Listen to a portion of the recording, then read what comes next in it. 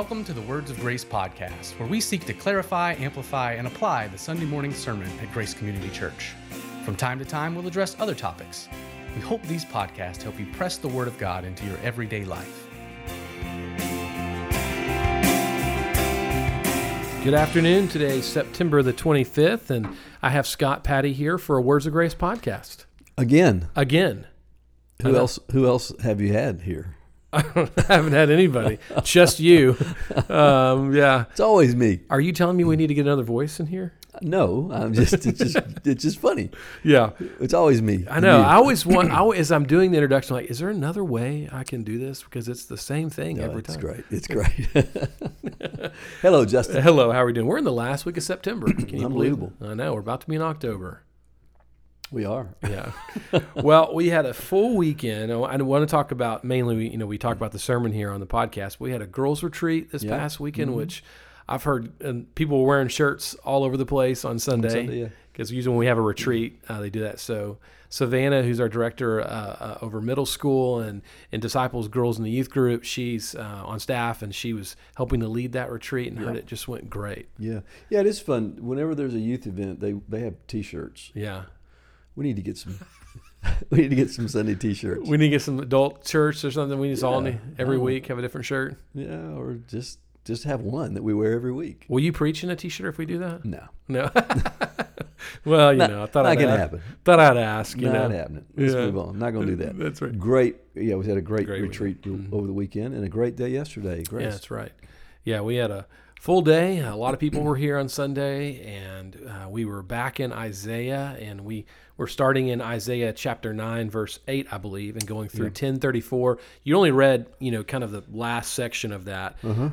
But if you would, let's start with, like we normally do, just giving a little bit of a recap of where you were in Isaiah, kind of what you were focusing on in that text, and give us a little overview. Well, there were three sections to that text, and again, I think I mentioned last week, certainly in the sermon last week, that finding the beginning and ending of these passages and trying to group things together to understand what Isaiah was communicating, but also understand how to present them in a sermon can be a bit of a challenge, trying to figure all that out. And sometimes it's easier to see. Yeah. Clearly the subject changes. Clearly the pronouncement changes in some way. And so anyway, I went with yesterday I went with chapter 9, verse 8 through the end of chapter 10. And in there are three things that are going on. The first one is the Lord is pronouncing a judgment through Isaiah on the nation of Israel for their sin. And he mentions 4 sins there, and those are very clearly delineated by the same phrase every time. For all this, still his anger was not turned away, and his hand is stretched out still. So the point being, he's disciplining his people because they won't repent. Right. And he continues to do so. So Israel, they're disciplined for 4 main categories of their going astray from God. And then it shifts just a bit in the middle of chapter 10, or right into chapter 10, woe to Assyria. So now that's the second thing. He's pronouncing judgment on Assyria, which is the nation that conquered Israel and will eventually move toward Judah and Jerusalem, move into Judah and toward Jerusalem. So God's pronouncing judgment for their arrogance and their pride. He used them to discipline, but their intention was to tear down and to destroy. He judges them. But then the third section in this longer passage is the prophecy that a remnant will be kept and will return. And the Lord will keep and return a remnant of his people to carry on his work with. So 3 main categories, 2 judgments, Israel, Assyria. The Israel judgment was a discipline. The Assyrian judgment was a judgment. And then God will keep a remnant. So go ahead. No, go ahead. Well, what I tried to do is make the statement that it's helpful if we try to ask the question, what do the ways of God reveal about God in terms of his character and what he is like? Yeah. And so that we can eventually come to know God, because I think sometimes we focus on the events and circumstances and the people to the point that we might miss just what God is revealing about himself. Yeah, and that's kind of where I want to start, or the first question I want to talk about We were talking before this, and I felt like the way you framed it up, because you framed it up in those three circumstances, Israel, Assyria, and the remnant, and you framed it in this way. The first one is that God is holy, then God is sovereign when talking about Assyria, and then God is gracious when looking at the remnant.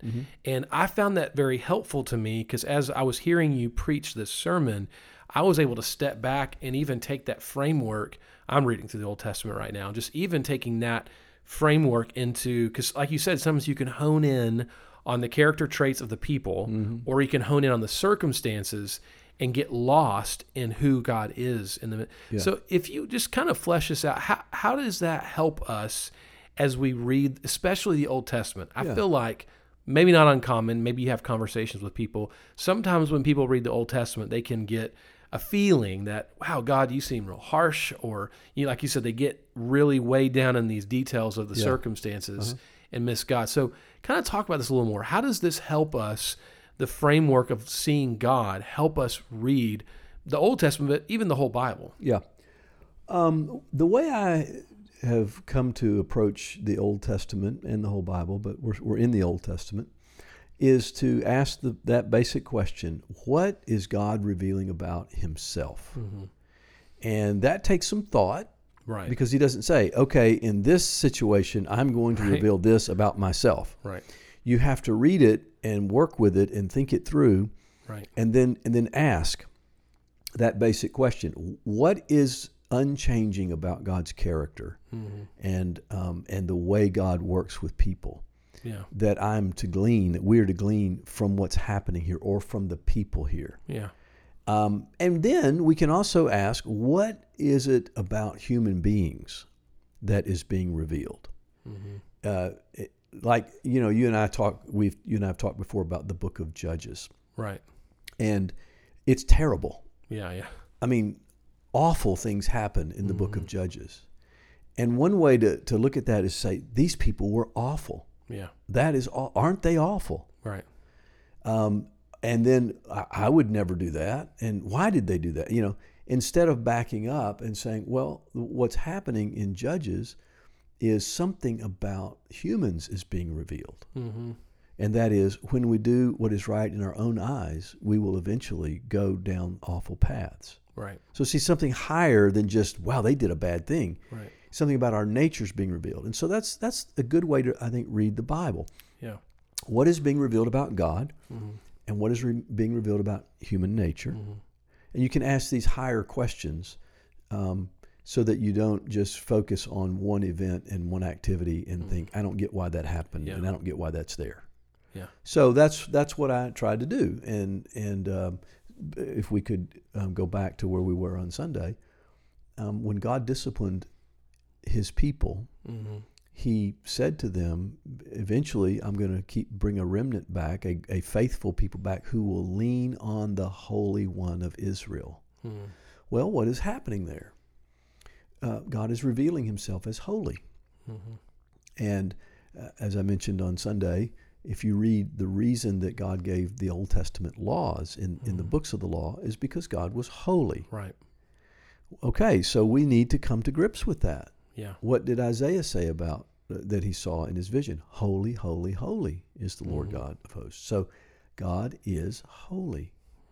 That way we don't just say, well, these people messed up and God got mad at them, and they got in a fight, and now we need a gracious God. Now we need to get to the God of the New Testament, because that's usually no. Same God, Old Testament, New Testament. And then we went on to Assyria. Yeah. You could see several things in the way God worked with Assyria, but in this particular passage, it actually says that at one point Assyria was the axe in God's hand, the tool in God's hand, to do his discipline of Israel. And then it goes on to say that God is going to use an axe to cut down Assyria. So what is happening? God is showing himself to be sovereign over all, even evil nations. This is something too. People, what's revealed here is that God is sovereign over all, because people don't even have to acknowledge God in order to be used by God. God decides who he's going to use. Yeah. Say, that didn't seem right. I mean, Assyria didn't know that they were being a tool of God. It doesn't matter. Yeah. God is sovereign. And so now we're understanding something about God's nature. He's holy and is sovereign. Yeah. And that means he's pure and perfect in all of his ways, but he also is powerful. Yeah. Well, then we go on to his graciousness. Yeah. So what God's going to save a remnant. Well, let's talk about those remnant. They were really great, weren't they? It's not the point. The point's not about the remnant. The point is God in his grace. What does it reveal about God? That he's gracious. Yeah. You see how this comes together, and then Yeah. you get a proper understanding of who God is. So Yeah. you don't walk away going, God's just angry all the time. Yeah. Nope. You gotta put it in its You gotta context. press in a little further. That's right. Or people. Just the Bible's all about, how people just mess up God's plans. No, they don't. No, they don't. Another thing about the Old Testament is to understand that God never thought that the people of the Old Testament were going to be perfect. Right. He told them that they weren't going to be able to obey. That's why he was going to create a new covenant. Right. Make a new covenant. Because the Old Testament is always pointing to God's ultimate salvation, which is in Christ. Yes, it's longing for a Messiah. Yeah. All right, I've said a lot, but I think the way I would sum it up is just to say, when we read the Old Testament, very often what we do is we read about a person and we say, oh, how am I supposed to be like that person? Or how am I not supposed to be like that person? Yeah. I guess you can learn some of that, at some point, but that's not really the main point. Right. The main point is, what is God revealing about himself? Yeah. King David. Yeah. He sinned. Yeah. Grievously. Mm-hmm. So what do? I don't want to sin like David. Or was David's sin that bad? Well, we're focusing on the wrong place at the beginning. Yeah. The point is, God rebuked him because God is holy. Yeah. But God also spared him and brought him to repentance and faith because God is gracious. Yeah, God restored him. And God restores. Yeah. And that's a good way to read the Bible. Yeah. Yeah, that's helpful. And even I felt like as you were preaching, especially when you got to Assyria, I think sometimes even when going back to what we think sometimes when you read the Old Testament is, God, you're letting these bad people be used by you and get off the hook. But it was so good to see that, no, God's holiness was still at play. That's right. It's like, I'm going to sovereignly use you, but you're going to be judged. Mm-hmm. So it's just, I thought it was helpful to see all that at play on Sunday. Yeah. That God wasn't changing from one place to another. It wasn't saying, well, Israel, you got to keep me as holy and remember that I am holy and honor me that way. But Assyria, you get off the hook. It was That's right. Nope. Like Syria is going to be judged. That's right. So I just thought it was really helpful. And I think it was helpful even going back to seeing why it's important for Israel and anyone to acknowledge that God is holy and what's at stake there. And that's important. That fundamental truth of the holiness of God is what drives us to seek and look for a Savior. And let's take the graciousness of God. We have already, and we will continue to see in the book of Isaiah, evidence that God's grace extends beyond Israel to the nations. Right. There's great evidence. We're going to see that. The nations are going to gather as God gathers them. So you see God's holiness and his sovereignty and his grace are always in operation. Yeah. It's not like one day he's holy, one day he's sovereign, one day he's gracious. Yeah. God is God, and he is all of what he is all the time. Yeah. And so it's all in operation, and God, because only God can, because he is holy and sovereign and gracious, works toward his plan of redemption of people whom he calls out by grace through faith. Yeah. And we're gonna see that in Isaiah. Yeah. Anyway, the main point, again, back to the main point, is it's good to always ask and to be clear, to think through so that we land where we're supposed to. What is God revealing about himself in people, the way he works in the lives of people, in events, circumstances, the trajectory of the whole story, the whole plan? What is God revealing about himself? Yeah. So that's what we tried to do. Yeah. Well, that's helpful. And I've got, one more question from the sermon that maybe we can pull out to end our time here.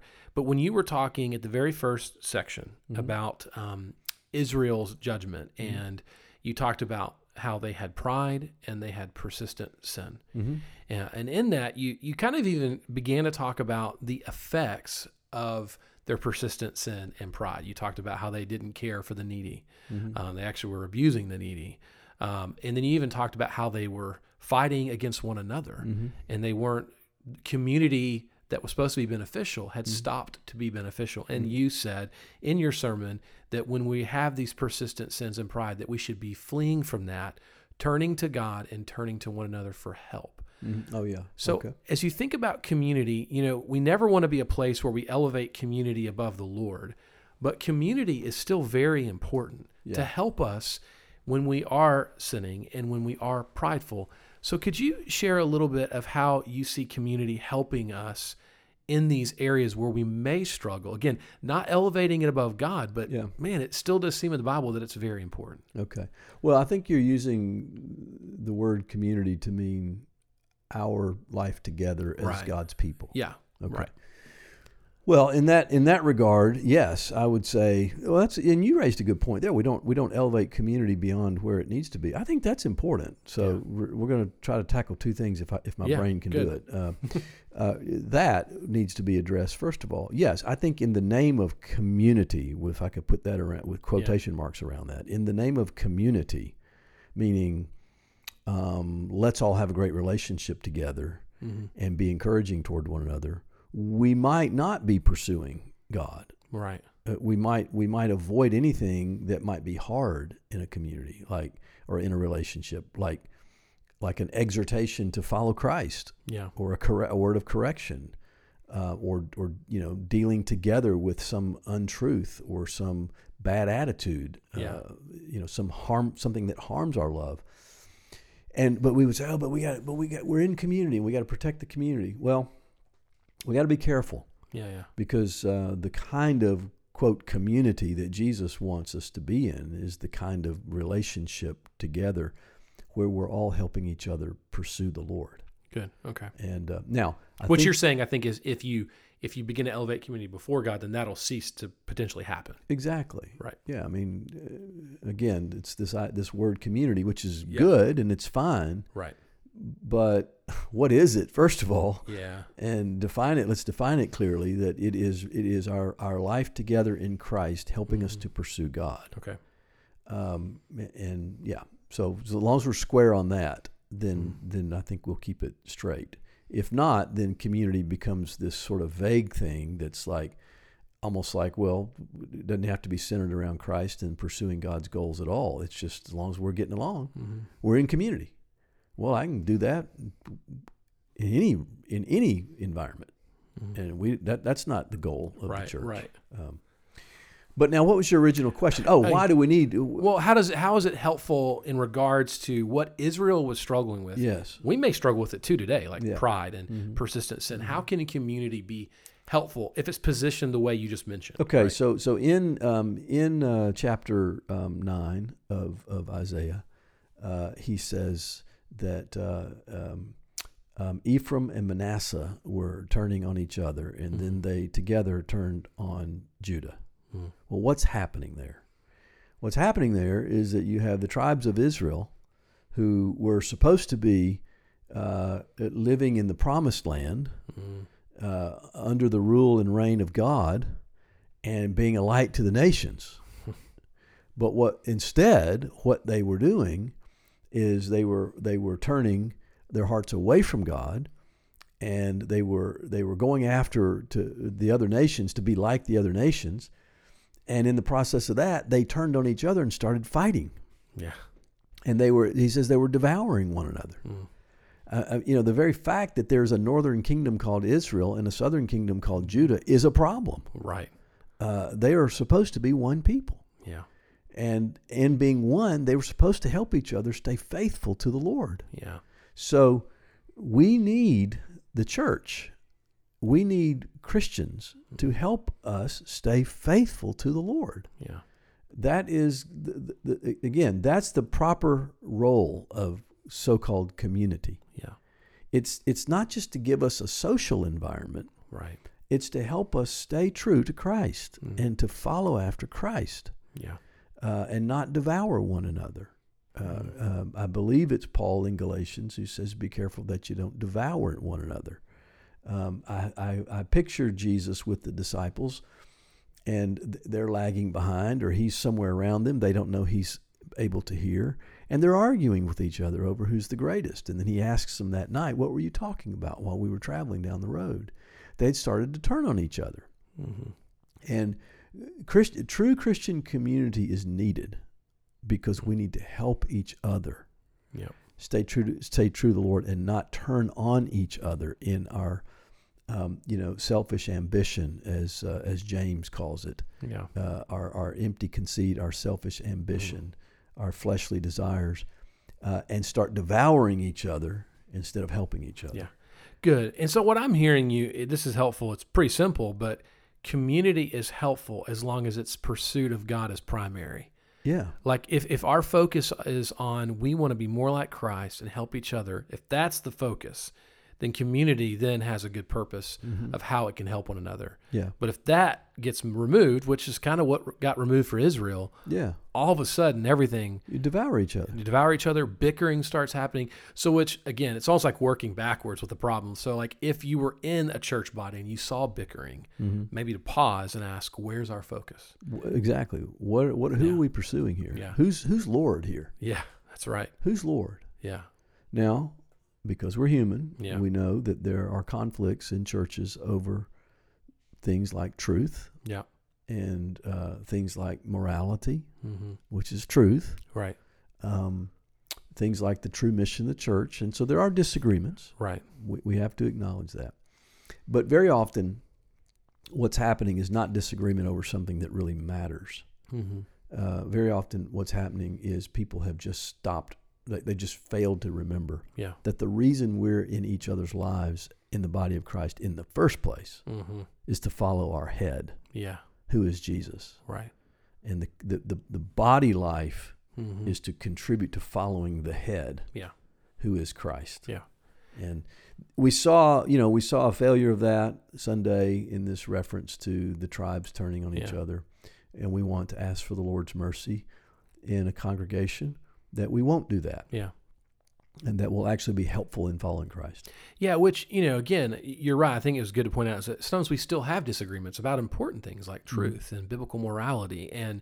But I even still see it in this is that Israel was still called to be humble. And even in the disagreements, how could humility help? It still mean that y'all don't agree, but even how we approach those tension points, even in a community, right, is approached with humility. And that comes with acknowledging God's holiness and being humble before him. Again, there still may be disagreements at the end of the day, but humility is what we're after. So, well, thank you. Great sermon on Sunday. Great way to think about how we read the Old Testament, how we relate to one another. So thank you for the sermon, and we'll be in Isaiah chapter 11. We will be. The Messiah, the reign of the Messiah. Yeah, you gave us a hint on Sunday. Yeah, so. it's beautiful. Good. We'll look forward to it. Okay.